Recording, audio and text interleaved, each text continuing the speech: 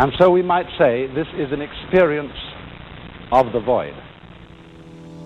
You're listening to the Digital Void podcast, where we bridge the gap in common understanding between digital technology, media, and culture. I'm Josh Chapdelaine, and my co-host is memeticist Dr. Jamie Cohen.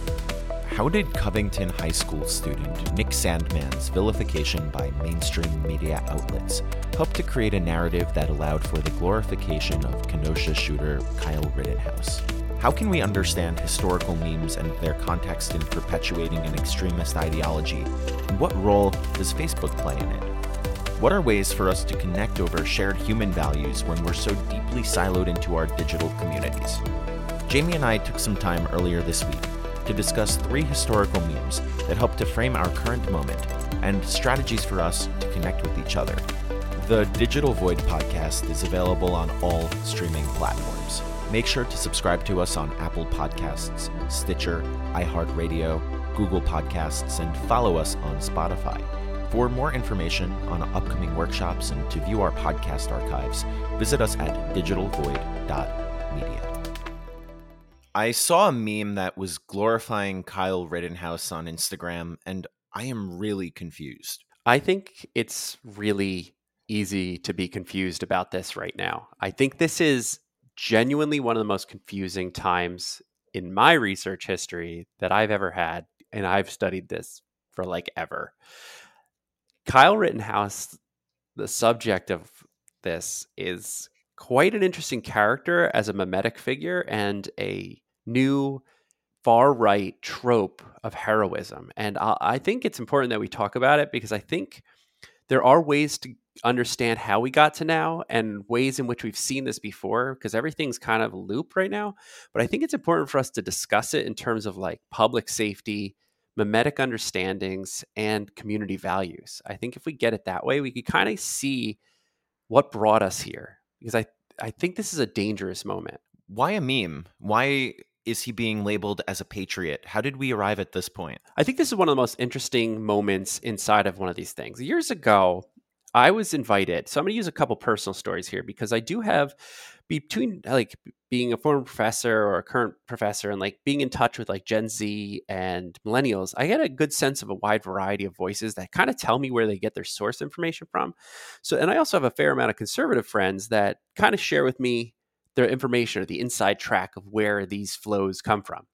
In the very recent past, and I'm talking like within the last 2 months, I've seen a very rapid uptick of far-right meme pages, especially locative. And what I mean by that is that recently I've seen these, I think you know, but all small towns, or basically every town in the US, has a Facebook page. These closed groups. Where do I recycle things? How do I do this? What is the number for the tree guy? You know, it's all these very helpful sites, but they're private. And in that privacy gives this sort of sovereignty from Facebook as a platform as a whole. And what it does is also allows users to kind of spin off extra groups, like the way we would spin off an extra server in something. And they could then create these very specific meme pages. And we're going to use the term meme liberally here, meme being like ideology rather than graphic images. It's more of like the overall encompassing world of Facebook memes, not just minion memes that have funny phrases on them, but like actual thought process that is developed inside of these spaces, you know? So it's the difference between actually speaking about an idea or repeating an idea versus what we believe to be a graphical meme of a minion. Yeah. So the graphical meme of a minion, or like any meme that is graphically based, is a carrier for an ideology. So that's all it is, as we've talked about on basically all of our Digital Void things and all my research, that memes themselves are just reductionist media to carry a simplified theme that promotes some sort of energy. And that energy is promoted to encourage civic action or discourage civic action, or to encourage some sort of extra sharing. So it feels like collectivism or activism. So it basically can travel an idea rapidly. It's a package. A meme is a kind of like an extension, like .mov or .mp4, but it's like a visual package for it. But these closed communities on Facebook that are spreading particular ideologies or memes, as we're saying, they're doing something far more insidious when it comes to how they are branding Kyle Rittenhouse. That is right. Yeah. So they're doing something I think I haven't seen ever in this context, because what they've done is they've taken the ideology and put it on a human. And it does come from a long lineage of right-wing memes that have glorified violence. Jared Holt from Right Wing Watch wrote a great article about Kyle Rittenhouse and how he's become part of the right-wing martyr machine. It's kind of like this very interesting methodology of doing that. But Rittenhouse, like previous figures who we'll talk about, embodies exactly what the memes of the violent far right have wanted.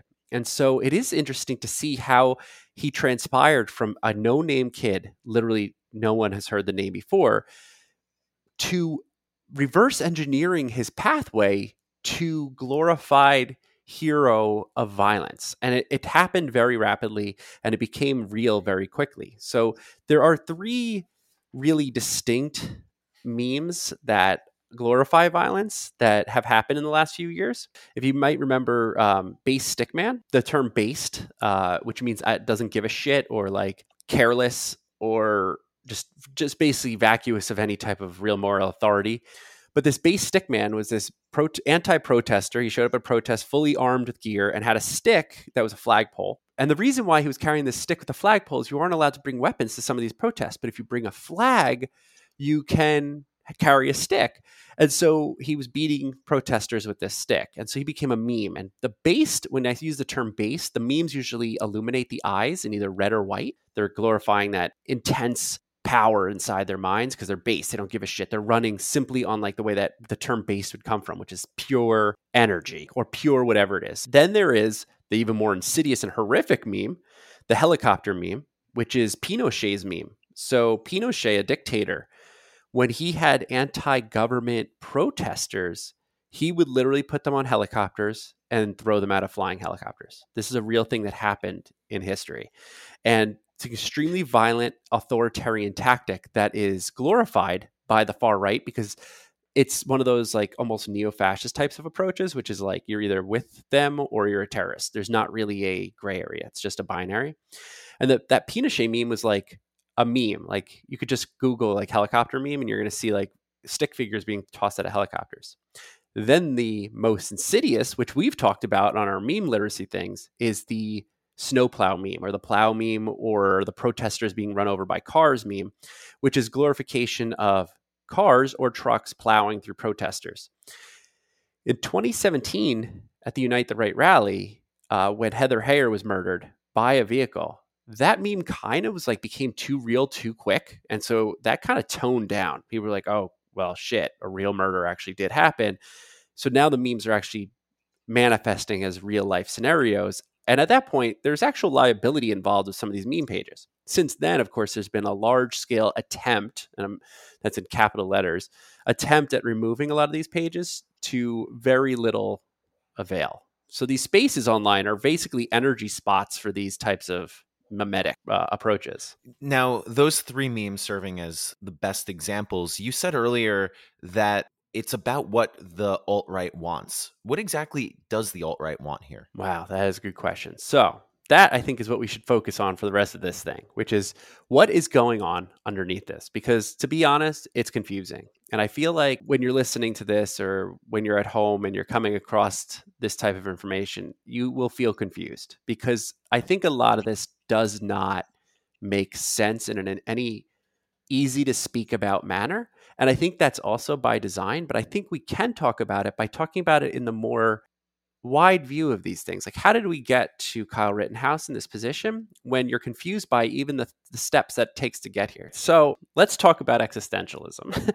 Now, you'll be confused right off the bat by saying existentialism or hearing existentialism, because when you hear that, it seems like an academic term, and you and I get that, but like the person listening at home is like, well, all right, I've heard that term and that's cool, but I don't know what that is.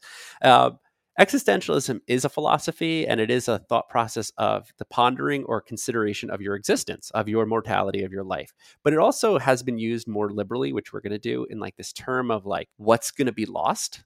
And that, I think, is a good framing for this, is what is being lost? What is the fear? What's going on that's causing this anxiety? So let's, instead of use existentialism, use anxiety. So what anxiety is happening?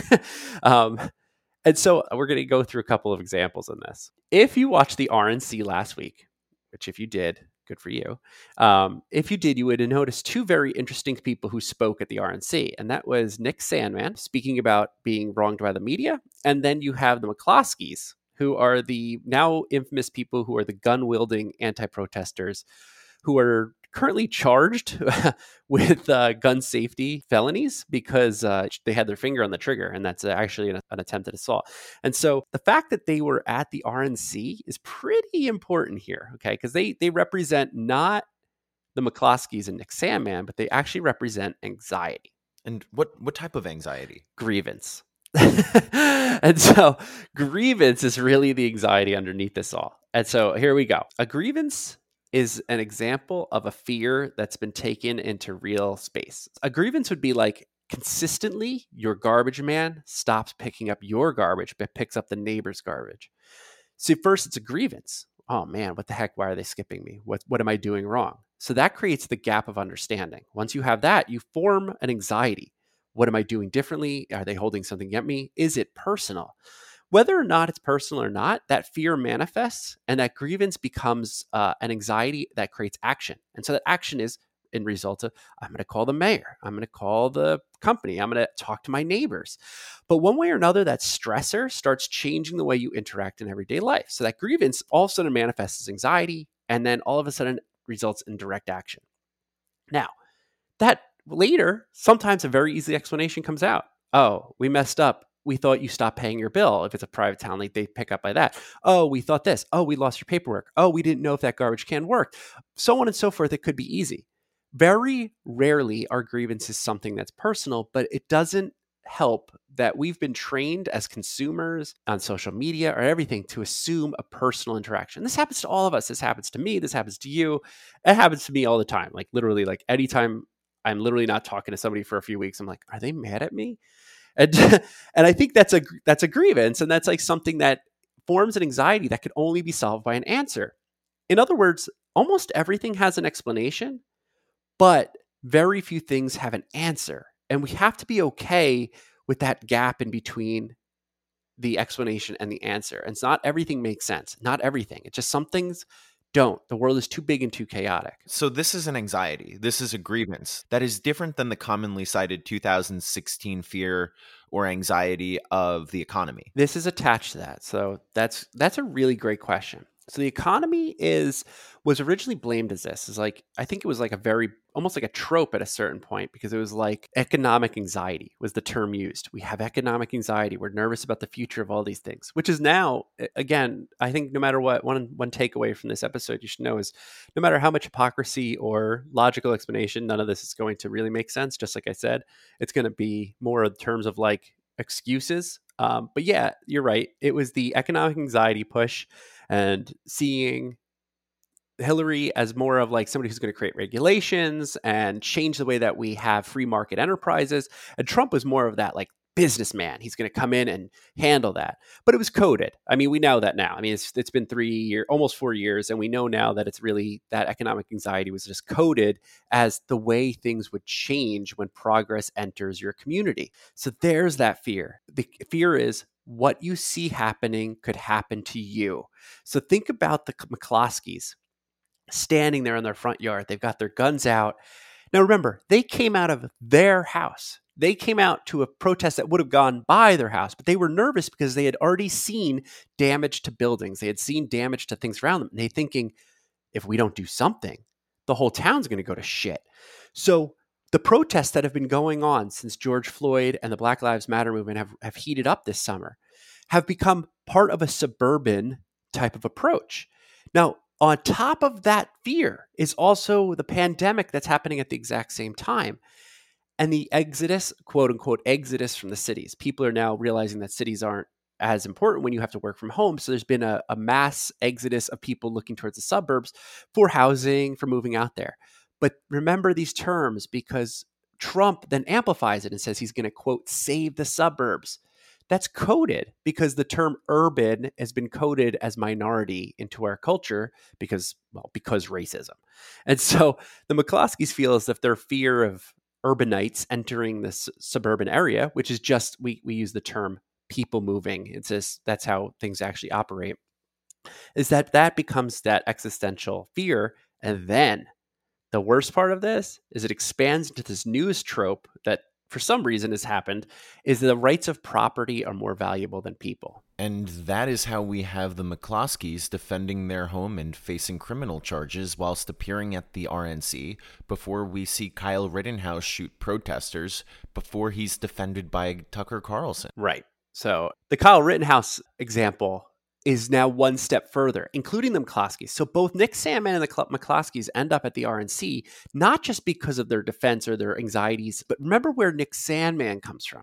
This is really, really important because the boogeyman has to get you. So Nick Sandmann is possibly, in my opinion, the biggest radicalizing event of the last 4 years. If you were on the edge of going from basic Republican moving into Trumpianism, that would be the Sandmann event, what I call the Covington event. That event alone, I think, has changed the way we understand discourse and how we understand conservatism and Trumpism from that moment forward. Nick Sandmann is a microcosm of the moment that the media became the bad guy. No matter what, since Trump took office, he's always made the boogeyman of the media, which is just typical playbook of authoritarianism. But if you want to zoom out from that and just be like, all right, maybe not, let's give him the benefit of the doubt. He hates the media because the media wants answers. He hates giving answers. He hates giving any type of information. He hates giving anything that will reveal anything about him that he hasn't already told somebody. In other words, he is the media. No one else should get that. There's stories throughout the time when he was at The Apprentice where he would just literally fake the stats of the polls and ratings. He would say it's number one and people are like, no, it's in fifth. And he's like, no, it's number one. Because he knows if he says the quote, the news has to report it. So you could control the media. So the media is the boogeyman. That has to do with what happened with Nick Sandmann. Because as Andrew Marantz talks about in his book, Antisocial, is about this fight over the quote, the narrative. The narrative is just another term for the Overton window, but the narrative makes a little bit more sense to explain than the Overton window. The Overton window is the ability to speak without being a complete horrible person. I guess way to put it. Political correctness. Political correctness. That's the term that has been placed on the Overton window is political correctness, but it really is that. So political correctness is the idea that you can't say certain words because it sits outside the Overton window. And the Overton window is what's acceptable in public discourse. Anything that's outside the Overton window is still protected by First Amendment rights. It is. It just is. But it doesn't mean you're not susceptible to reaction. So the First Amendment is limited. The Constitution is a living document, as much as people don't want it to be. And usually rights and amendments are changed by lawsuits. And so the First Amendment has two major restrictions on them. There's more. And the first restriction is the threat to national security, which we often just say, it's like, you can't yell fire in a theater. You can't put people's lives at risk by your own speech. That's against the First Amendment. The second one is libel versus slander. You're allowed to lie about somebody. You're allowed, but I think it was the Brandeis case early in the 20th century, it basically stated that you could lie, but you have to deal with the consequences. So the Overton window kind of is that line. What is that gray area that's there? Where is that line between saying I could say it and saying it and dealing with consequences? And so that line is always being pushed. Now you have to look at this from multiple perspectives, and we have to because there's no way to frame this right without doing that. I went to Andover, New Hampshire a few weeks ago, and driving through there, I went through Trump country, which is, you can find Trump country pretty much everywhere. It's just part of microcosms of country, just like you find Biden country or Yang country or Hillary country. You can find them wherever you go, but they're sort of like little microcosms. Diverse areas like cities aren't like that, like they're just a little less homogenized. Think about it this way. So you're in Trump country, you're in the rural areas outside of Andover, New Hampshire, and you really rarely interact with people of color. You just rarely do it. It's just something that doesn't happen because you either work within your town or you stay there. And this isn't a new story. I mean, there's been books written about this, about grievance. On an earlier episode, we discussed this with Joe Toscano as well. Correct. Yeah. And Joe Toscano has a very good view on this, I think. Think about this. You rarely interact with things outside your worldview. And all of a sudden, terms like Black Lives Matter dominate the news. George Floyd dominates the news. All these terms scare you because they're not your terms. They literally don't change your life in any way. It doesn't do anything to you except potentially you could care about other human beings. That's maybe the only change. But because they're new, they become a threat to your everyday vocabulary. They're like, well, what is this? And then that fear comes from the news. So if your media diet only consists of Fox News, or it only remember the term only here is really important because this could apply to both sides or anything. If it's an only situation, your media consumption then is being dictated to you by what people want you to hear. And so when you hear things like vilification of Black Lives Matter, you immediately assume that term that's now part of your life for some reason must be bad. So fear starts setting in. My way of life is changing. Their Overton window is changing. Their vocabulary is growing. In other words, their window's getting bigger. Right. So their window is expanding, and so is their relationship with the screen itself. That's right. So now here's where the false equivalence comes in. Because what Andrew Marantz talks about is that a leftward leaning Overton window change, as I mentioned before, makes you potentially care about other human beings more. But like, that's what's the biggest downfall that could happen is that maybe you have to be just more willing to incorporate diversity into your schools or your readings. The other side is the Kyle Rittenhouse side, which is a violence against the body itself. And we've talked about this with Dr. Andre Brock or Dr. Charlton McElwain. And we've talked about that the body is often the thing that people mistake for an existential issue. Because when we're talking about words, they don't really hurt. They don't change anything, but it does change your comfort level. And that's true. I do agree that comfort is a problem with anxiety. That's important. But when it comes to damage or actual physical problems, that's a real thing. Like that's an actual problem. So when Nick Sandmann was videotaped, in retrospect, you have to look back and say, the media really screwed that one up. And that is exactly what the right says. But they martyred Nick Sandmann because the media used a reductionist method of storytelling. They made it MAGA teens harass Native American.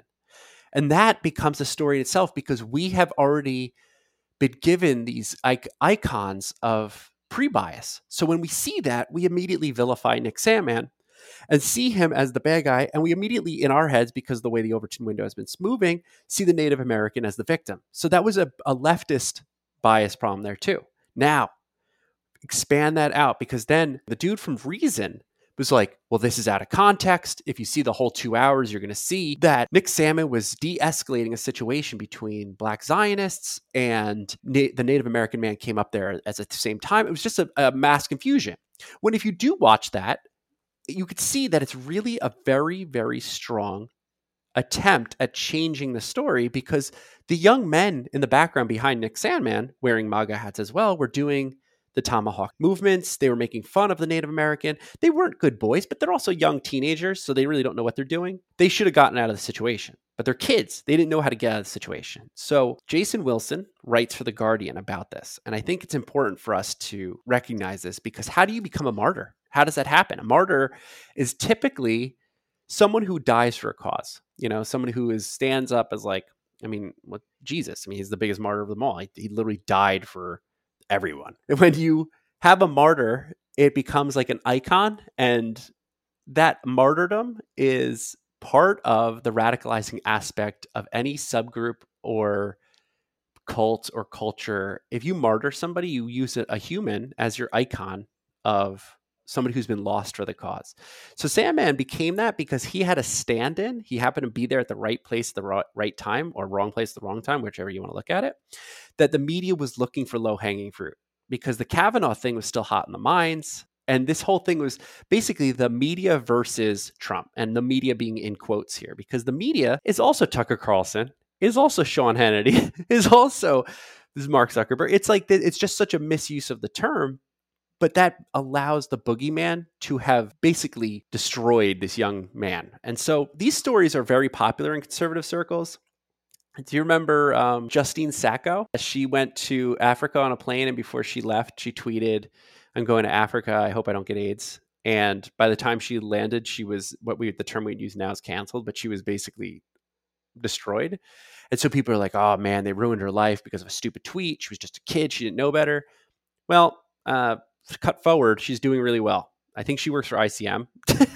And I think if you haven't heard, but Nick Sandmann is working for Mitch McConnell's campaign now. So the recovery isn't really martyrdom, so to speak.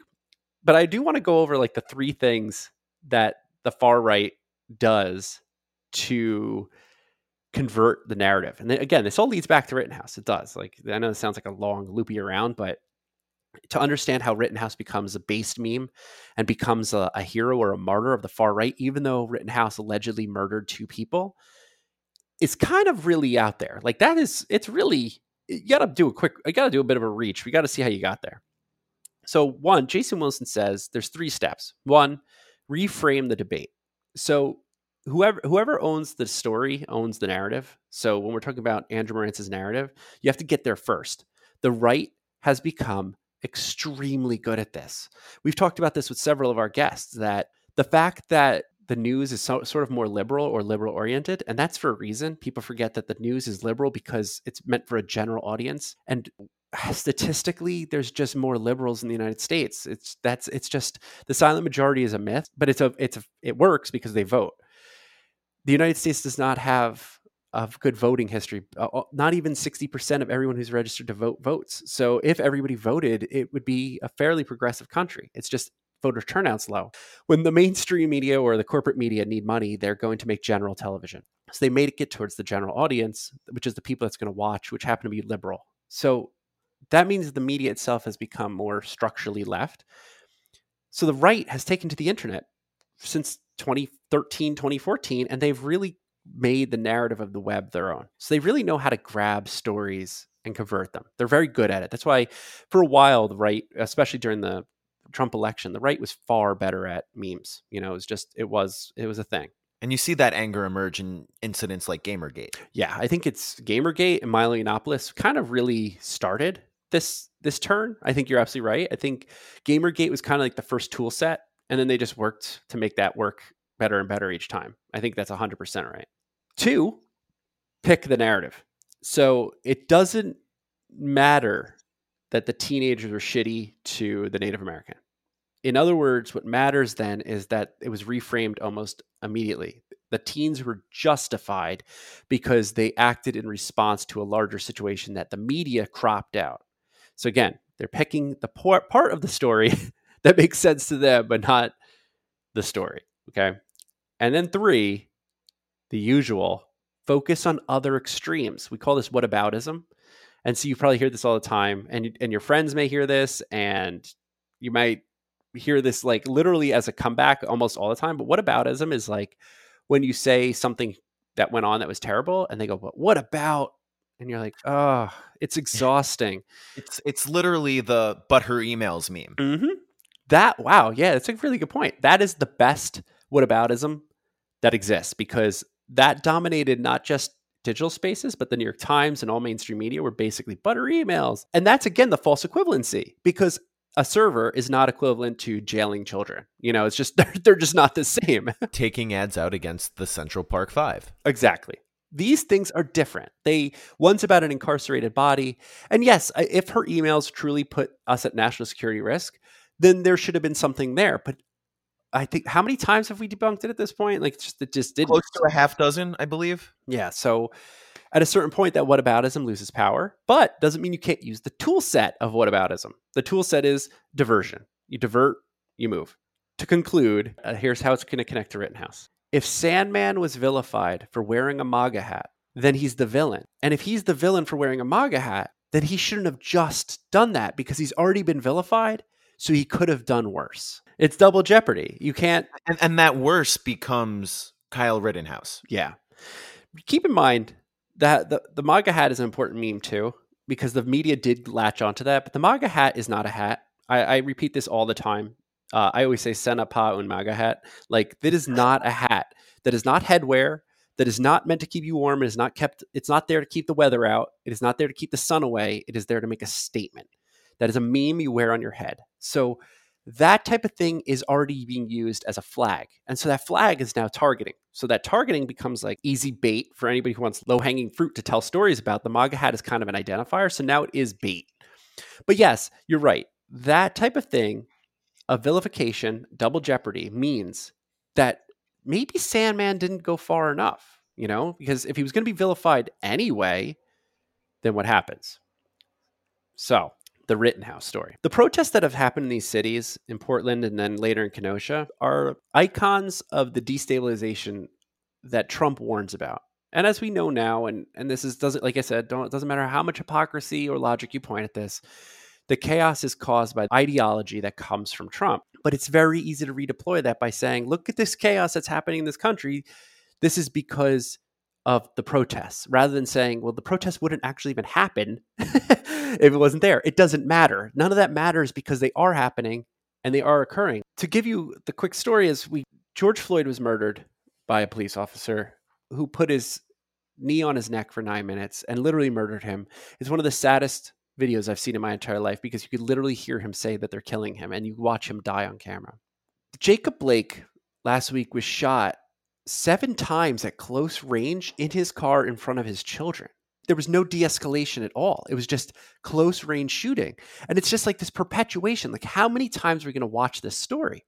So the protests in Kenosha, Wisconsin started becoming this very big event. But you have to keep in mind that everything is connected. And if we take something away from this, is that nothing exists in a vacuum and all these stories are related. So when there's a protest in one city or another, it's all because of a larger theme that's looking out for a change, not in the narrative, because honestly, it's not about speech. It's a change in how we participate as civilians with one another. Like, it's hard to get that through our heads. This has nothing to do with words. Yeah, there's new words. Sure, we hear them all the time. That's what language does. It literally evolves. But what we're looking for is, how do you make people care and not kill Black people? Like, how do you just make that happen? It seems simple, but it's very difficult because it's embedded into the structural racism that operates in this country. So militias, 2A personas and militias basically have taken it upon themselves to be the protectors of property.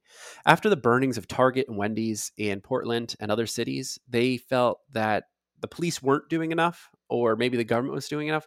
So the militias kind of organized under the Second Amendment to say, well, we could do it. We'll take care of it. We were speaking earlier about Facebook groups that spread ideology, and in fact, many of these Facebook groups are where the far right organize. There really is no outside. It's become so, what do they call it? An omni conspiracy at this point. It's just so big that it kind of encompasses a lot. It's a stressor. So it's the stress of somebody telling you what to do has become the overall meme. So the groups have become resistance to that. And that's again another irony, because they are literally, the tables have flipped. They are the resistance, and it just doesn't apply the same. But we'll get into that on another episode.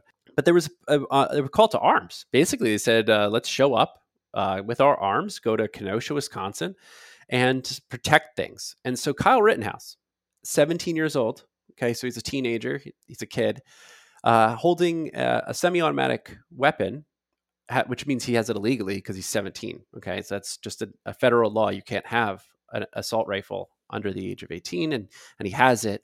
And he travels across state lines from his town in Illinois to Kenosha, Wisconsin, and starts to go and protecting a car dealership with other militia members. And so they're protecting the dealership. Now, the dealership, as well as almost everything else, got kind of wrecked during those protests. But it was chaos, the best way to describe it. And as we know already from police violence, police are very stressed out. You can identify stressors with them, and there's no reason to vilify a cop for no reason. You have to understand they're by design put under a lot of stress, and their trigger fingers are ready. It's a very difficult job. I wouldn't do it. It's hard to do public safety.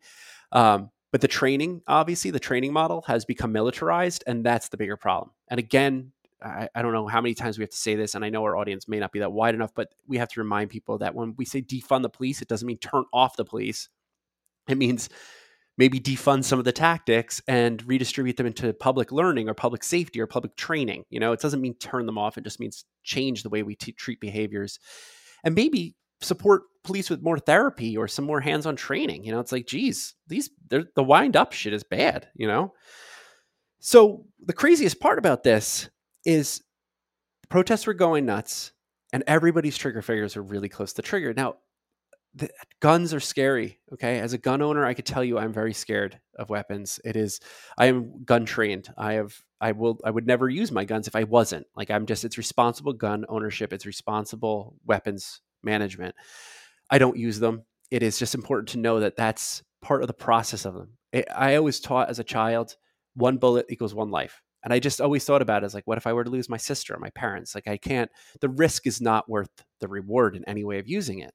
And so those types of things have come into certain people's minds, and some see weapons as more of a deterrent or or a hunting thing or whatever. But human beings' lives are somehow have become to the point of devalued. So protesters became a devalued system.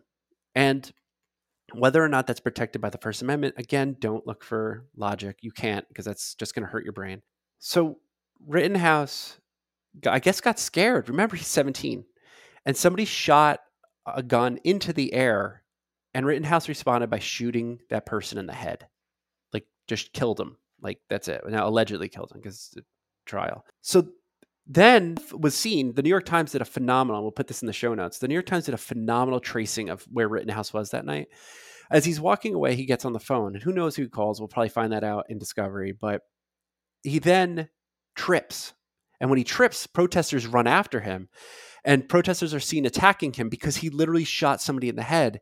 And in his fear, lays off 2 additional rounds, one that hits the chest of a protester and the other one that shoots an arm of a protester, killing another protester. So 2 people were killed. Rittenhouse then goes to the police, who are at that point retreating or going away. And the protesters are like, he just killed somebody, and the police go away. So you have to see that from the point of view of the meme lords of this. They see that as support. That's a visible support. Wow, he did our job. He stopped the protesters. He plowed through them just like they would have in Charlottesville. He did it. He is the based AR shooter. Like it's such a weird moment in our human history to see that, because instantaneous hero systems, it then becomes codified in mainstream media by Tucker Carlson. Are we really surprised that looting and arson accelerated to murder?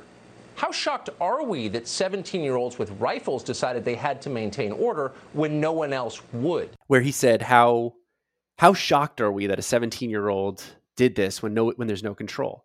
That is straight up fear-mongering. I'm sorry, that's no other way to look at that but fear-mongering and the call for more arms and action.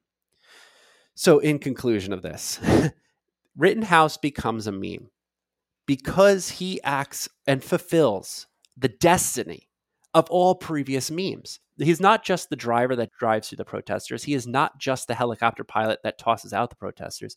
He is not just the base stick man smashing people with the stick.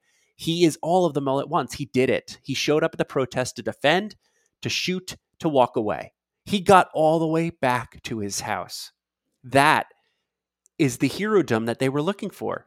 And now that model becomes mimetic. And some of these memes, I can't describe to you how disgusting they are. Carl Benjamin, who is Sargon of Akkad of YouTube, who's been banned from literally every platform except Parler, is doing memes day after day about how much of a hero Kyle Rittenhouse, what a patriot he is. And this term patriot has now been weaponized to become anti-hero, but like anti-hero in the very strangest way possible. Anti-hero, anti-establishment, pro-fascist, anti-boogeyman. Anti-boogeyman. That's it. Yeah, anti-boogeyman. And that boogeyman is the scary part here, because they could change that boogeyman whenever they want. It was the quote, the media, and now it is the protesters. So that is where we're watching this change. So let's just talk about a few of these takeaways. What's happening? So let's talk about like ways of life. So how do you talk about this with friends? How do you talk about this with somebody who is? I think one of the easiest entry points is to ask, are you scared? Like I think it's important because I think we're all scared. I think it doesn't matter who you are. If you're able to answer that honestly and with efficacy and care and ask somebody, are you scared? And ask them, listen, you can't just sit there and just be like, haha, you're scared. You have to listen. What are you scared of? Why are you scared? What's going on? What's happening? And the second follow-up to that, when you're able to have the conversation about fear, if you can't ask, are you scared? And somebody wants to say, oh, I'm not scared of anything. You can say, what fears do you have? What fears are you fearing? And if they don't have to be about patriots, they don't have to be about protesters. Fears can be, I'm afraid of not getting a paycheck. I'm afraid of my grandma getting sick. I'm afraid of my dog dying. Like, those fears manifest in weird ways, but being able to talk about them makes us realize that humans, we're all fragile. And if we could share those fears, you could kind of open a conversation. The next step is 2 follow-ups to, are you scared? Is it a life or death fear? That's a big question. If you could ask somebody if their fear is of life or death, you could finally figure out where your baseline is. Because if you do that, you could kind of get a sense of where you could share some things. Because if they're afraid of life or death of a protester coming into their yard, then you could find a way of saying, well, I'm also afraid of somebody with an AR coming into my yard. And this way, there's like this common ground. And if that shared ability kind of gets a shared life or death thing, it's there. In most cases, people are not afraid of life or death because that is an extreme. It's an extreme outcome of fear. So most people aren't. So usually the fear is grievance. So the second question, if it isn't life or death, is it cultural? Is this a cultural fear? Is there something that's changing your way of life? Do you feel like your way of life is actually going to be different as a result? That is honestly the best conversation you could have. And it hurts sometimes, but that's the patience you have to have, because if you can't breach that thing, you don't have to give away the game. When you're talking about, is it cultural as a question, you're actually asking a question, are you afraid of the way power is shifting? That's the question under culture. I mean, I'm literally a cultural studies PhD. That's what we study. When you say cultural studies, you say the study of how power shifts, And so, because culture is downstream from power, because that's how we form cultures and what signifies how culture forms and where it goes from there. But asking those questions is actually helping an understandable level of like where we could find some sort of semblance of co-agreement. Earlier, you mentioned anxiety, and anxiety about cultural shifts is prevalent amongst even those that may benefit from it. Change is scary. But when you look at a cultural shift or an anxiety, how do you approach this? How do you say, are you scared that you won't be able to do the things that you like anymore? Or how do you approach that conversation? Sometimes I go about it backwards. That's a really good question. Sometimes to get to that question, you have to go into results. So oftentimes I've breached these things because you don't just start with are you afraid? Because that often is like reactive. You don't want to ask somebody who's like freaking out, like, are you afraid? Like, that's just not going to give you a good answer. What you could say is if somebody's coming up to you and being like, well, these protesters are burning down cities, instead of being like, what are you afraid of? You say, so what are you going to do about it? And ask them personally, not like in like, are you going to go with a gun? You say, what are you going to do with that? Are you going to, let me ask you, do you think, and then use the term we a lot too. Do you think we should write to our council people? Do you think we should run for an office? Do you think we should create policy? Do you think we should create a club that's not on Facebook? Do you think we should talk to the government? That reveals a lot, because that also tells you if the belief in the government even exists. If you know what I mean? Like, if there's an anxiety that's so deeply embedded and there's an anti-governmental approach, then that's already a good tell of where you have the conversation.